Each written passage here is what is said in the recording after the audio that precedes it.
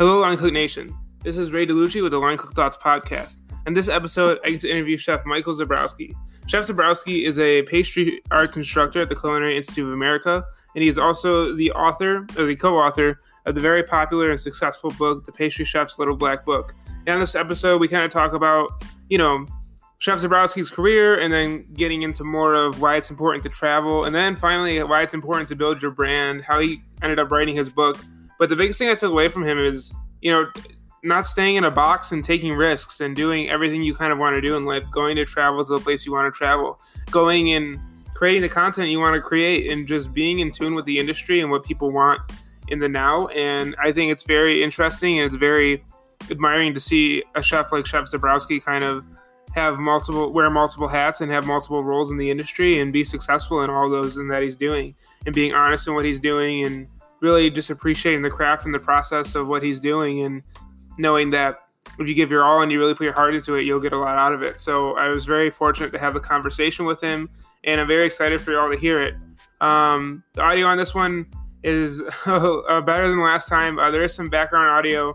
For those of you who don't know, I use the Anchor app to record over the phone. Most of my interviews I wouldn't never be able to interview everyone if I was meeting them in person. But basically, there's some background noise in this as well, as there was some work done on my apartment when I was recording. If you hear that, it's faint, but if you hear it, I just want to give you all an update with it. But I really hope you enjoy the episode. I really hope you enjoy what Chef Zebrowski has to say. Please purchase his book, The Pastry Chef's Little Black Book. He put a lot of thought into it, and he explains that in the episode. And I think it's really cool to support chefs who want to educate you and want to actually put thought into what you're going to be doing with the book, and put thought into why they're making the book, and they have a reason for doing it. And, he could have been selfish and kept these recipes to himself and not shared over all the experiences he had, but he went ahead and he was, kind enough to put a resource out there for you that if you really wanted to know what he was making or know the recipes he's learned and earned, he has that resource for you. So you can find it on Amazon. You can find it wherever else books are sold. So just please check it out.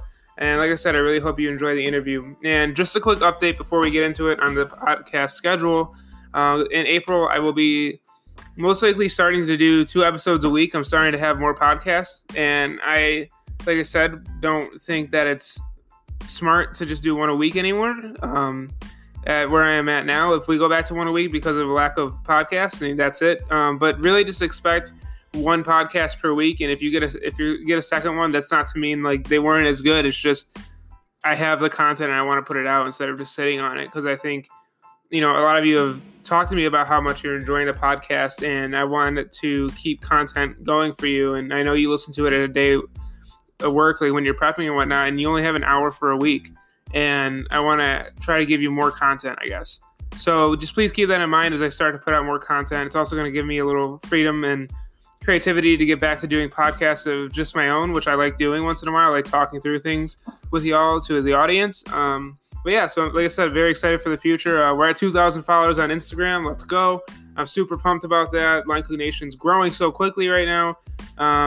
And yeah, don't forget to, if you want to rep the nation, linecookthoughts.com, you get a t-shirt or a hat to prep in at work. I'm very grateful once again for Chef Zebrowski to come on. Thank you so much, Chef. It was such an honor to talk to you, and I learned a lot from our conversation. I hope the rest of the Line Cook Nation does as well. Here we go.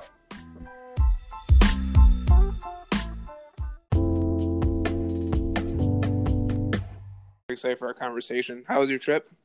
My trip was really great. It was very productive. I got to meet a lot of great people. Jeremiah Tower was there. He actually wanted to meet us, and that was just unbelievable. Yeah. What was the event for? Well, it was an American Culinary Federation conference, and so I was one of the keynote speakers. Awesome. Great. All right. Awesome. Well, I just wanted to start the interview. Like I said, thank you for being on the podcast. It means a lot to have people like you on. It's very good support. It's very good for people to hear different stories from different chefs. So I wanted to start with where are you from? What was food like for you growing up? All right. Well, I'm originally from New Jersey. Grew up in northern New Jersey, and food for me was I think it was good.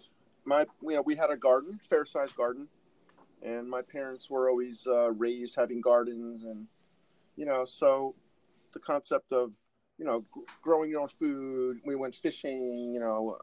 Home cooked meals were certainly part of my my childhood growing up. Nice. Was there any food memories that stand out to you? Well, on my dad's side, we're Polish, and on my mother's side, we're German and Irish, but primarily German. So, on my father's side, there was the classic Polski fare. We definitely, ate pierogies and, stuffed cabbage and all the classic Polish dishes. I remember making pierogies at the church with my grandmother, the whole thing. And on my other side, there was just some German flair, for sure. So I definitely had that European sort of influence from my grandparents. Awesome. And does any of that find its way into like what you do today, cooking wise or baking wise? I would say not so much. However, I do have a soft spot, especially for certain also German dishes. Every once in a while, I come across something German, like the Christmas Stollen, and it just brings back memories. Awesome. Yeah, I'm also Polish, and a lot of Polish cuisine I feel like isn't really at the forefront at school or actually like in the industry, really, like anywhere. What are some, I guess, Polish dishes you've had or Polish pastries that you've made that you could share? Well, the only things that I really have a lot of experience making in terms of Polish cuisine would be pierogies. Like I said, I've had the experience, making them with my babci, as they would say, and so I've definitely made pierogies, and I've done them a little bit more modern and upscale too, in terms of like having truffled cheese and things like that, and also some dessert ones, which are common in Poland too. Like classic plum fillings and stuff like that. But that's really about it. Awesome. And when did you realize you wanted to be a chef? I would say probably right around in my college years. I was on the fence about whether I wanted to go to culinary school or I was studying nutrition. I was going to be a dietitian. And so I decided, well, let me go to college. And then if I didn't want to do what I went to college for, then I could always go to culinary school. So I went to college for dietetics, got a degree. I was en route to be a dietitian. But in the end, I just didn't really want to do it. And, so I found myself just managing a health food store at a mall. And I just didn't really care for it because it was just retail, like selling anything else. And so I decided, I'm going to go to culinary school. I was still plenty young enough, and that's what I did. Awesome. And how was going to culinary school? What was your experience with that? It was great. Probably some amongst the best times of my life. I just really, really was stoked about being there. I sucked up, every moment. I would ask a lot of questions. I was totally one of those students that was really into it. And it was just a pleasure. I loved it. I just loved it. And it was the French Culinary Institute? Right. And where is that located again? Well, now it's called the International Culinary Center. They have since changed their name. And that's on Broadway and Grand Street in Manhattan, Soho. Awesome. Yeah, just to give some context to listeners who maybe don't know about the school. Right. But, I mean, it's a pretty well-known school. And have you been back since? Or? Well, my story is, I went out in the industry and worked for many years. And then in 2008 or 9, I went back there as an instructor. And I was an instructor there for 8 years. Really? So what did you teach? So I certainly went back. That's for sure. Of course, then I since made the transition up to the CIA. What made you transition? Well, I was living in a city for a really long time, and I was just looking for a change. Looking for a change of employment, change of locale. It's pretty much what it is. Great. Yeah. And what were your first restaurant jobs? Well, my very first restaurant job was at the Manor, and that's in West Orange, New Jersey. Very, very classic continental cuisine. Very, very old-fashioned, but it was nice. And then after that, I went to the city, and so my first job in the city was at Bouley, working for David Bouley. And at the time, his pastry chef Bill Yassis was the chef that I was working underneath. He later went on to become the pastry chef at the White House. Really? Wow. Yeah. So, what was the significance of Bouley and working there, and what it meant to the industry at the time? Because obviously, for a lot of younger chefs, we don't really have, a grasp on what it meant to the industry as it did back then. So I guess what was your take on it? Well, there's a few things. I mean, first of all, especially at the time, David Boulet's restaurants was, even still on some level, but back then in particular, it was considered one of the very best in New York City and in the country. And he had the distinction of having the highest Zagat food rating, and so there was a lot of notoriety that went along with working there and having that on your resume. Mm-hmm. But that aside, one of the primary takeaways that I got from working with him and also Bill Yafsis was about the importance of having the most premium ingredients and treating them, respectfully. And that was really the secret to David's success. Is we had the best ingredients you can imagine, and it was a privilege to work with it.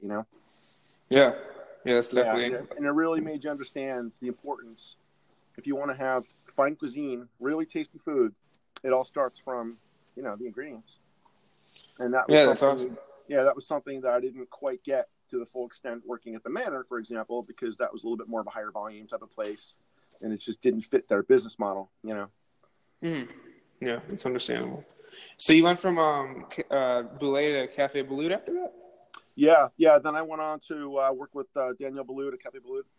I was a pastry sous chef there, and also another wonderful experience. Very, very tight ship, very challenging, very demanding. And, there, of course, using high quality ingredients, certainly went along with that establishment as well. But there was also a little bit more of an elevated sense of discipline. And it was, whereas Boulet was a French American kitchen, working at Daniel was much more of a French kitchen. So there was a higher degree of discipline. It was much more stringent, and everything was a whole notch higher.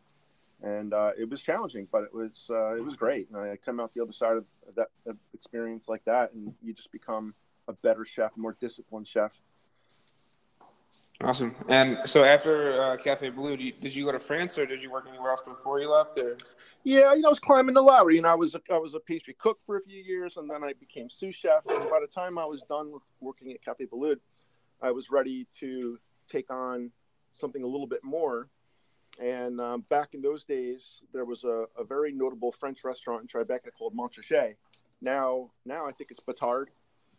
And that was with Drew Naporent from his Myriad Restaurant Group. So anyway, that was a high-profile little French restaurant. It's been around for a long time. And I became pastry chef there. That was my very first real pastry chef job. And I worked there, as pastry chef for a year. And then literally 9/11 happened when I was there. And, that was devastating, obviously. And because we were in Tribeca, it was pretty close to the World Trade Center. So that effectively closed that restaurant for quite some time. And I needed to move on and, find other employment. Mm-hmm. So then, is that how you got to France? Yeah. So there was a time where I was in New York living, and I was actually dating a French girl. And we went to go visit her family one day, and they had 3 Michelin star restaurant in the town. This was in Montpellier in the south of France, and we decided to go check it out. Not that we couldn't even afford to eat, just to look, And it was inside this little beautiful Relais Chateau hotel, and it just struck me like, wow, maybe I could do an internship here, And so we decided to ask the front desk if we could speak to the chef, thoroughly expecting, no, you got to make an appointment, We were literally like cold, what do you call it? Cold calling, like just knocking on doors, And but the chef came out, and my girlfriend was speaking to him in French about inquiring, about having an internship or an externship. And then he said, wait. And I was like, oh my God, I think I'm in, and that's what happened. And it was great, So her family let me stay with them, and I got to spend a whole month at the restaurant, and then I spent another month at a patisserie that they had right down the street, which was quite fancy. And I got the whole experience of being in France, working in a 3 Michelin star restaurant, working in the patisserie, and it was great. That's great. And so then after that, you went into teaching right away, or no? And after that, before I move on, I just want to comment that. By the time I was in France, I was already in the business for quite a few years. And and I have to say that my training in school, my training in professional life and work in the city definitely prepared me. I knew quite a bit. Being in France, I didn't feel like I was lost in the woods or anything. And I gleaned a good cultural experience from that. I have to say, I would definitely recommend it to anybody who has an opportunity. Not just for cooking, but for life, for holistically. It's just a great opportunity to be immersed in another country like that. So what's the best advice then for someone who maybe wants to go to France or another country, because it can be very daunting, if you really don't know anyone, to get over there and like get your foot in the door. So what's your advice to get there? First of all, and it might sound a little esoteric, but my advice initially would be you just do it. Like if you really want to do it, you can do it. There's no excuses. Doors will open for you if you really want to do it, right? You just need to make that mental commitment to say, this is what I want to do, and I'm going to do it. I don't care. And you don't even have to know how you're going to do it yet, by the way. It's the decision that gets the ball rolling, and eventually things will work out how they're supposed to work out. So that's really number one. Beyond that, do it while you're young, because as you get older and you take on more responsibilities in life, it becomes more difficult, right? So there's no time than like right now, and that's what I would suggest. And of course, for me, it was just knocking on the door like a kid off the street, literally, and it worked for me. But I had a support system with my girlfriend and whatnot. But there could be other ways to do it, of course, conventionally through the school's contacts, perhaps. But the more you network with people, the more you meet people, the more contacts you have, and that's an important element to our business too, is to try to network and stay connected with other professionals that can help you with different things. And do you suggest someone going out of school, like if they want to do it right away, or kind of follow your path and get a little more skills in the working industry?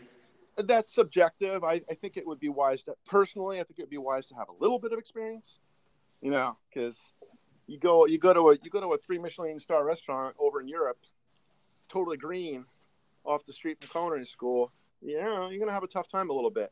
But if you get a little bit of experience at least, then I think you're better suited to be thrown into that environment. Yeah, definitely. Yeah, that makes sense. That's my opinion anyway. Yeah, thank you for sharing that. So, after I came back from France, I wanted to transition into something bigger.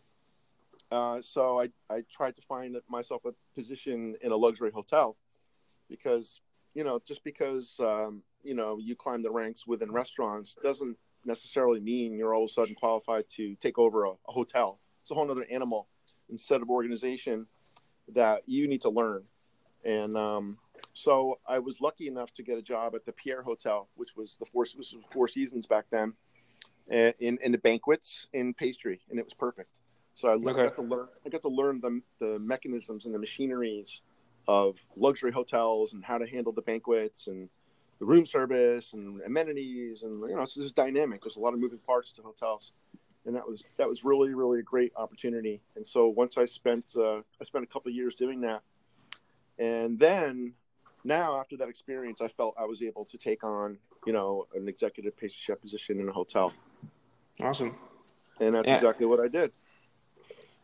Do you and I see it a lot with more pastry focused chefs, is that hotels come up in their resume at some point. And do you suggest a lot of pastry chefs to do a hotel experience for a little bit? And not necessarily. It depends on the person. If you are inclined to want to learn volume or how to handle banquets and work in the hotel side of the industry, 100%. But not everybody wants to even do that at all. Some people, for example, have it in their heart that they want to open up a bakery, and they're single-minded in that vision, and that's all they want to do. So for that particular person, I would say, well, great, then work in several bakeries. Work in one, don't stay for years and years. Move on to another one. Learn as much as you can from different people, different structures, different organizations, different systems. Take it all in, and then when you're ready, you're better prepared because you were training in facilities in which you exactly want to do, right? Mm-hmm. But for the people who they're not really sure, I 100% recommend working in restaurants, fine dining restaurants, and/or a luxury hotel. Okay, awesome. And so after the hotel, what was like your career path after that? Well, after the Pierre, then I became executive pastry chef for a Weston property, Okay. and I was there for a good number of years. And then in between, I went to work for Four Seasons in a similar capacity in California. And then I just decided that I felt like I wanted to give back. I felt like I was ready for something different. Like I'd worked in restaurants, I'd worked in hotels, I'd been to France, and I thought I'd like to try my hand at teaching. And an opportunity came along, working for my former culinary school that I went to, my alma mater, French Culinary. And that's what I did, and it was great. I really loved working there and had a good time. And it was steep learning curve. I had to revisit and learn how to pull sugar and blow sugar and all that stuff at a high level. And it was good. And that of course prepped me to work at the CIA. One of the best culinary schools in the whole world. Yeah, definitely. And like I talked a little bit about this with Chef Keyword. I just wanted your opinion as well. What's the transition like going from being a chef in a kitchen to being a chef in a classroom and kind of transitioning into teaching? And I guess what's the transition like for you mentally and also like work-wise? Well, the transition is for me, at least in the sense that when you're in the industry, it's really about business, getting it done, right? Get very guest centric and having systems and things that work, that's conducive to getting the job done, right? Whereas here, the objectives are different. It's a little bit similar for me in American Bounty, because when you're in the restaurants, that exists too. Mm-hmm. But in a conventional classroom, and even an American Bounty is not any different. There has to be an eye towards education. I have to have a more patience with the process. I have to make sure that questions are answered, that it's the educational bedrock is there, because that's really what the primary purpose of the school is, right? Yes. Whereas in the industry, I might be less concerned about the education. I just want the job to be done. So that's really the primary focus for me, is that educational aspect. Awesome. And for like a place like American Bounty with plated desserts, is it difficult to teach that, or do you find it just takes a little repetition because classes revolve so quickly? And when you're in the industry, you usually have a good amount of time to perfect your station. So is it a little more difficult, I guess, in that sense? Yes, it is more difficult. I think about it in this way, right? Picture you're a pastry chef in a restaurant, right? Mm-hmm. But your whole entire crew quits every 3 weeks. Yeah. Right. That's what it is, And so therefore, just when you're starting to get them somewhere where we're up and running, we're humming along, boom, I got to have a whole new class again. So therefore, I need to structure the menus. I have to find that delicate balance, because yes, I need to have a menu that pleases the guests, right? I want to have positive comment cards. I know everyone's out there taking photos and Instagramming and Yelping, and we have all that pressure. Mm-hmm. But at the same time, I need to make sure that the desserts are good enough to satisfy those requirements, but not so crazy labor intensive where the students just can't pull it off successfully. Right? Okay. Because they're students. I'm not working with 5-year seasoned pastry cooks here. And you'd be surprised. Sometimes I am too. Some students are really great at certain things, and some students they're not. Mm-hmm. Like some students they can't temper chocolate. Some students can't even make orange supremes. Yeah. And so I got to find that delicate balance with the dishes where they're nice, but it's manageable. And so that's the challenge that we have. All right, and I guess, what is the biggest thing you've learned from teaching pastry students?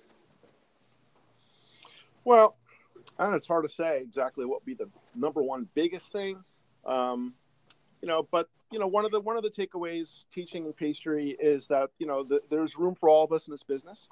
A lot of us tend to focus on like the top 2 percentile restaurants in the world, the Danielle's, the Persées, the Le Bernardins of the world, but the business is a lot bigger than just those top establishments. Mm-hmm. And, not everybody wants to work in those places. Not everyone is suited to work in those places. Not everyone wants to live in a big, major, expensive urban area. Right. Mm-hmm. And so I, you know, always just tell, when I try to, speak with the students and get to know them a little bit and what their goals are, to see where they're at in their lives and in their head, and try to steer them to the right path. And, if somebody is not suited or doesn't want to work in those types of places, doesn't mean it's bad, right? Mm-hmm. I mean, it's just, you just have to find your niche. It's a big, big business out there, especially now more than ever. There's a lot more opportunities these days than we had when I started out. Yeah, can we talk about that a little bit? What opportunities you see? Is that more because of media, or what do you see out there? I think that there's a little bit more of a specialization nowadays, a little bit more niche-y, and then there's also a trend of more casualization. So, like, for example, if you wanted to, you could just work in a cutesy little cupcake shop, or I could work in a place that they only do chocolates or bonbons, or it's just a macaron boutique, right? Or it could just be working catering, that's it, just for an off-site catering company, or it goes on and on and on. All the little genres and things that people are doing. Whereas when I first started, it was like restaurants, hotels, maybe catering, and that was it. There was no, little offshoots that you see nowadays. Okay. Yeah. However, with that said, though, I still personally believe, maybe it's because I'm a little more old school, but I do believe for every pastry cook, having some restaurant time is valuable. Okay. I think everybody should work in a restaurant for a year. Like a nice fine dining restaurant. Go through all the seasons. To go through that process of working on the line and feeling that environment, and being close to the guests and the hospitality aspect of it all. It's going through the seasons and working with different ingredients, and all those things are very valuable no matter what you do after that. Okay, awesome. Are there any restaurants right now that you would suggest to people listening to work in? Yeah. Well, I always say to, work in the very best restaurant you could possibly get into, that just in the generic sense, And so, like, for example, I personally think that, in like New York City is among the best restaurant city in the whole world. And we have so many awesome places there that if someone were to have the wherewithal to say, yes, I'm going to commit to it, I'm going to do it, I'm going to jump in, I'm going to live in New York City, I'm going to do it for a year or two, I highly recommend that. But for other people that's just too daunting, then do it in the town that's nearest you, or whatever you're comfortable with. But the point is to have that level of restaurant experience. You work at Daniel or Le Bernardin for a year or two, I mean, you're going to learn so much that I liken it to, like, if you graduate medical school, you're not really a doctor until you now put what you learn to practice through your residency. Right? You have to keep going with your education. Now, once you're done with that residency, all right, now you're a functioning, full-fledged physician. And I look at it the same way. You go to culinary school, you're still a baby. Get out there, get your butt kicked a little bit in the hard kitchen, and that would be likened to the residency analogy. And, after some time doing that, you're going to find yourself really doing it. Okay. Yeah, thank you for that advice. I think that's good for a lot of people, including myself, to hear. So thank you. Yeah. All right, so I wanted to kind of get into, because you've written a cookbook, and so I kind of wanted to get into that as well. Okay. So, like, what made you want to write a cookbook, The Pastry Chef's Little Black Book? What made you want to write it, and how did you because there's so many books out, or there's so much media out there now, and yours has been really successful, so congratulations on that. Yeah, thank you. But how did you kind of go at it in a way that was, unique and something people would want to pick up, and what were you most passionate about when doing it? Well, it's a bit of a story. So the story goes, well, first of all, the name of the book, The Pastry Chef's Little Black Book, was inspired by, when, all of us, when we were young cooks, we would have a little notebook, that we would carry, in our pocket. And in that notebook, we would write down recipes and little directives of the chefs and little techniques or sketches of dishes, And then when you leave that particular job, you start a new one. I get a brand new notebook just for that job, right? Okay. So I had notebooks from, Boulay and Daniel and all the places I ever worked, and plus culinary school and, all sorts of, France and different resources. And there came a point where I decided that I needed to transcribe these handwritten notes and recipes on the computer because the notebooks were getting ratty and faded, and I didn't want to lose them because when I look at them, they're precious. There's a lot of valuable, gems of recipes and stuff in there. And so anyway, I decided to embark on that. It took several months, but eventually I got finished transcribing all my recipes. So when I was done, I had, nearly 1,000 recipes. Wow. And I was like, I'm looking at it in the computer and I'm going, damn, I could write a book or like a couple. I have so much, stuff here. And that's where the original, or I should say the initial kind of light bulb went off saying, and so that, that's where it came to be. And for people who might like to do that, again, I say the same thing as I said before when it comes to thinking about, say, going to France or something like that. You don't have to know how you're going to get there. You don't have to know how you're going to do it just yet. You just got to make that initial decision. Just put it out there. Okay. Put it out there in the universe that this is what I want to do. And again, don't think you have to know how it's all going to work out, right? You don't have to. Okay. And for me, that's how it went down. That's awesome. Yeah. I didn't know that's how you wrote the book, and it's actually really funny because an hour before this interview, I was sitting at my desk with my from culinary school, literally from my first Fondies class into my computer finally. So yeah, I guess that's a good thing to take away in general, even if you're not writing a book. Right. And so to take it further, my friend Michael Mignano, the guy who helped me write the book, he's a long time, good friend of mine, and we have a mutual friend. His name is Alan Bat. He goes by Batman, and he's a long time known food photographer in the city. And I have worked with him, at one place that I worked. We hired him to do photo shoots. And Michael at the Pierre, he's, they hired him too. So anyway, one day I'm on the phone with Michael. Michael's at work. And he says, oh, yeah, Batman's coming today. We're taking a few photos, right? And then and it was right around the time when I had finished transcribing those recipes and was thinking about a book. And I know Batman's company, the Chef's Connection, they publish books.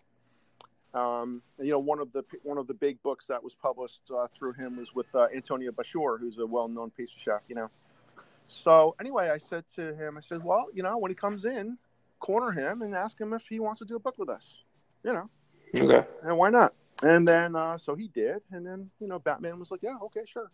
And then there it is, That's awesome. Yeah. And so I guess, did you have to do a lot of recipe testing to get the photos, or what was that process like? Well, there was a fair amount of recipe testing. Like I would say many of the recipes, I don't know how much, maybe half or more, they don't really need to be tested because they're already time tested, right? They're all our personal recipes that we know and had used before. And it's just a matter of transcribing them, in a way that maybe the yield is not so big, or we have to elaborate on the method, make it a little bit more, because for some of us, you might know, like when you're in a restaurant with your little pocket notebook, you might not write down this big, long, detailed procedure for things. It's usually very curt and quick, And so when you read my book, there's an air of that rings true. Some of the methods are they're curt, they're quick. It assumes a base knowledge, but I had to expand upon that. Okay. And then, so what we did was I literally just started transcribing recipes one by one. It took, 2 years to transcribe one by one. And then once I had enough, then it's a matter of, okay, well, what are the chapters going to look like? It's like a skeletal shell, and then I have to sort of fill it in, And it was an organic process. So just sort of let it happen. And then, that's what it was. So I didn't want to force it too much. I wanted it to come out naturally. But the biggest decision was, when it came to writing the book, was how big it was going to be.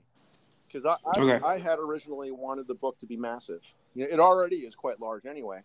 But I wanted it to be like a full-on, like the CIA's baking pastry book, the Bo Freiberg professional pastry chef book, really huge, 1,000 recipes type of thing. Okay. But what I learned through the process is that it's just physically a huge, cumbersome book to carry around, But also it's expensive, It's an expensive. It's an expensive proposition to print. Then it becomes an expensive book to superimpose the cost onto your your prospective people who are going to buy the book. And I knew that a lot of my target audience were going to be on the younger side, and I wanted the book to be accessible for them and not have to charge $100 or whatever, Yeah. So that's where I find that balance of making it as big as I can. When you look at the book, I only have a few color photos in the center. Everything else is the black and white. And, the reason that is because it keeps the printing cost down. So therefore I don't have to charge as much to everyone else, Mm-hmm.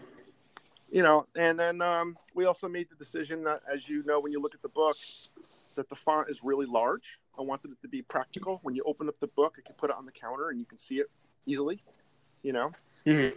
And that was a good call, getting that particular format, because that's like the number one thing that people appreciate about the book is that it's professionally written in a way where you can actually read it, Yeah. But beyond all that, you were talking about, being successful, and what I've learned about that is you got to get on the pedestal on social media, at least for us, and you got to actively promote the book. Mm-hmm. Like, you can't just put out a book and be like, okay, buy it. Yeah. It takes a lot of work to market the book, get the word out. And we've been, and then I'm proud and stand behind the product. So I know the recipes work, and once it gets out there, people start seeing it and they realize the breadth of it and how much material is really in there. And you could lean on it and it becomes like, oh, well, let me check the Little Black Book, and that's kind of where the bedrock of the successes has stemmed from. Yeah. I mean, that's awesome. I mean, watching you market it and then the success you've had with the book. I look up to that because I'm trying to market my own brand on social media. So seeing a chef who's been successful also taking the care and the time to really market his work is really something that I've looked up to. So, thanks. Yeah, you have to do it. It's cool to see. You have to do it. And we have a great, everyone has an opportunity these days, the way social media is, everybody has their own little microphone, so it's just a matter of getting up there and doing it. But there's more to it than that, I need to be, what's the word? Responsive with people. I get a lot of requests. A lot of people ask me questions. A lot of people reach out to me, even if it's just a compliment or something. And I always try to respond back to them. Like every time somebody makes a comment, or I try to acknowledge it and really, have that interaction with the growing fan base. I mean, I'm not that big, right? Where I can't do that, And I think it makes a big impact because people know that I'm a regular guy. I'm teaching at school, and I appreciate anybody's feedback, comments, and I always like to talk with people if I can. Yeah, definitely. I mean, your Instagram's already almost at 20,000 followers. What's your advice for young social media? Is it important to have your own business profile, or what do you think on all that? To what's the question again? Sorry. Just an advice, or maybe why it's important for young cooks to establish themselves on social media. Well, I mean, why it's important. It's you just never know what you're going to do with that. Like, for example, when I first started Instagram, it was when Instagram was pretty new, and a guy that I worked with was always on it, and he was trying to tell me, oh, you should join Instagram. But at the time, I'm like, I don't want to be part of the social media. I want the anti-social media. I was all like that. And he's like, Michael, it's just photos. You like photos, right? I'm like, yeah, I like photos. So he showed me the app, and I'm like, oh, all right. So I joined, and we just post food, pictures of food and stuff, not knowing if I'm going to do anything with it. Little did I know, several years later, it would become the primary vehicle that drives my book sales, right? Yeah. I had no idea, right? But even if I didn't have any of that, it's still a good vehicle. Because, for example, I want to apply for a job, and then they want to have a sense of what your work is like, and you could direct them, well, check out my Instagram page, right? Even something as simple as that is pretty cool, Yeah, definitely. But to be more specific, though, this is for people who have that mindset, right? Meaning some people are on social media, and it's totally fine, where you have it's your life, right? A picture of my cat, picture of my family, picture of my vacations, And that's fine. But if you want to take your personal social media situation and hone it, right? Meaning you want to brand yourself, right? Now that's a decision. That's a decision. What do you want the brand to look like? What do you want the brand to represent? How do you want the vibe of the brand to be? So for me, very early on, I decided I'm going to keep my personal life personal, meaning private, generally speaking, and I'm going to post things that are going to be representative of my brand. Well, what's my brand? Well, I'm a pastry chef, or I'm a pastry chef instructor, so I'm going to show things like that, right? And so therefore, when people come to my page, they know what to expect. It's not like one day you see beautiful bonbons and the next day you see pictures of me hiking in the woods or something. It's just like there's a disconnect, you know? And again, that's not for everybody. You know, it's not just because someone might not want to do that. This doesn't mean it's bad. But like I said, if you're asking me, you know, what's part of this, the keys of success, it's not one thing, it's several, and that's certainly one of them. You know, just brand yourself. Don't post stupid stuff, you know? And also the photos got to be tight. The photos need to be nice, you know? And I see a lot of people, they post blurry photos or photos that are bleached out or just not that flattering, or they're too dark, or, you know, so if you really want to like get into it further, you might want to read up on or take a class about food photography, you know, learn about, you know, the rules of thirds and, you know, identifying focal points and learning about lighting. And, you know, it doesn't take much.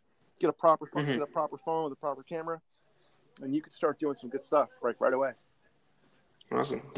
Yeah. All right. Well, I know you have to start to get back to class. I have two more questions left. The first one is one piece of advice for a young pastry chef listening to this right now. Piece of advice for a young pastry chef listening to this right now? Oh, I think it goes back to what I had touched on earlier. You know, the piece of advice that I would have is to, you know, try to work at the best possible places that you could work into.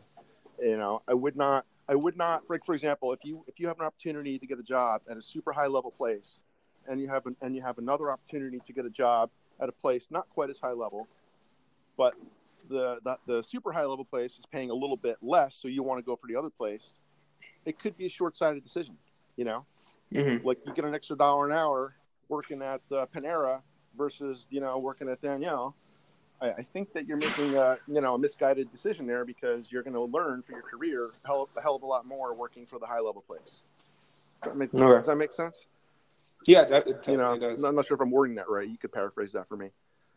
That totally makes sense. Yeah, and then also I would further say, you know, don't stay there for years on end. You want to stay there long enough to have it be respectable for your resume. Nobody wants to hire someone who moves on every few months. But you stay there a year or two, that's it. And then you can work at another great place to gain a different perspective and a whole another set of, you know, eyes, like, you know, how I worked at Boulay and then also Danielle and that type of stuff.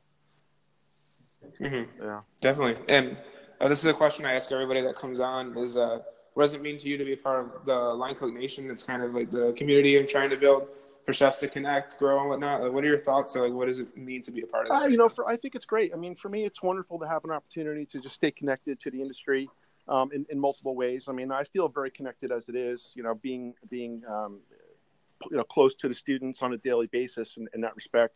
You know, of course, I participate in other venues. Like I just got back from the American Culinary Federation conference, and that's another way to connect. And your particular outlet is yet another way that I can just stay connected and share my experience. And you know, it's not a one-way street. I learn too from you, and you know, so I think it's important. I like to stay connected and be out there. I love the industry, and I want to be a part of what's going on in the industry. So, you know, for me, what it means is just to be inclusive and be proactive and, you know, an active participant. Awesome. Yeah. Well, thank you so much, Chef.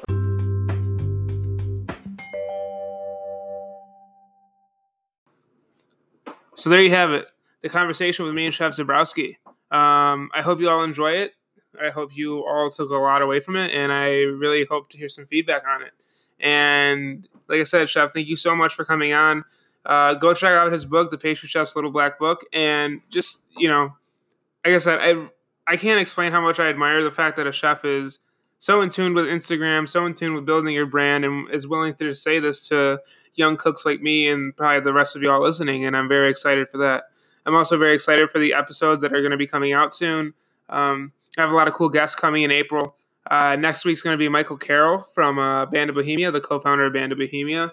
And then after that, you'll be getting a schedule for the podcast coming in April. And like I said, I'm super excited and super stoked to be doing these. And thank you so much for listening. And I will talk to you soon. Thank you, Cook Nation.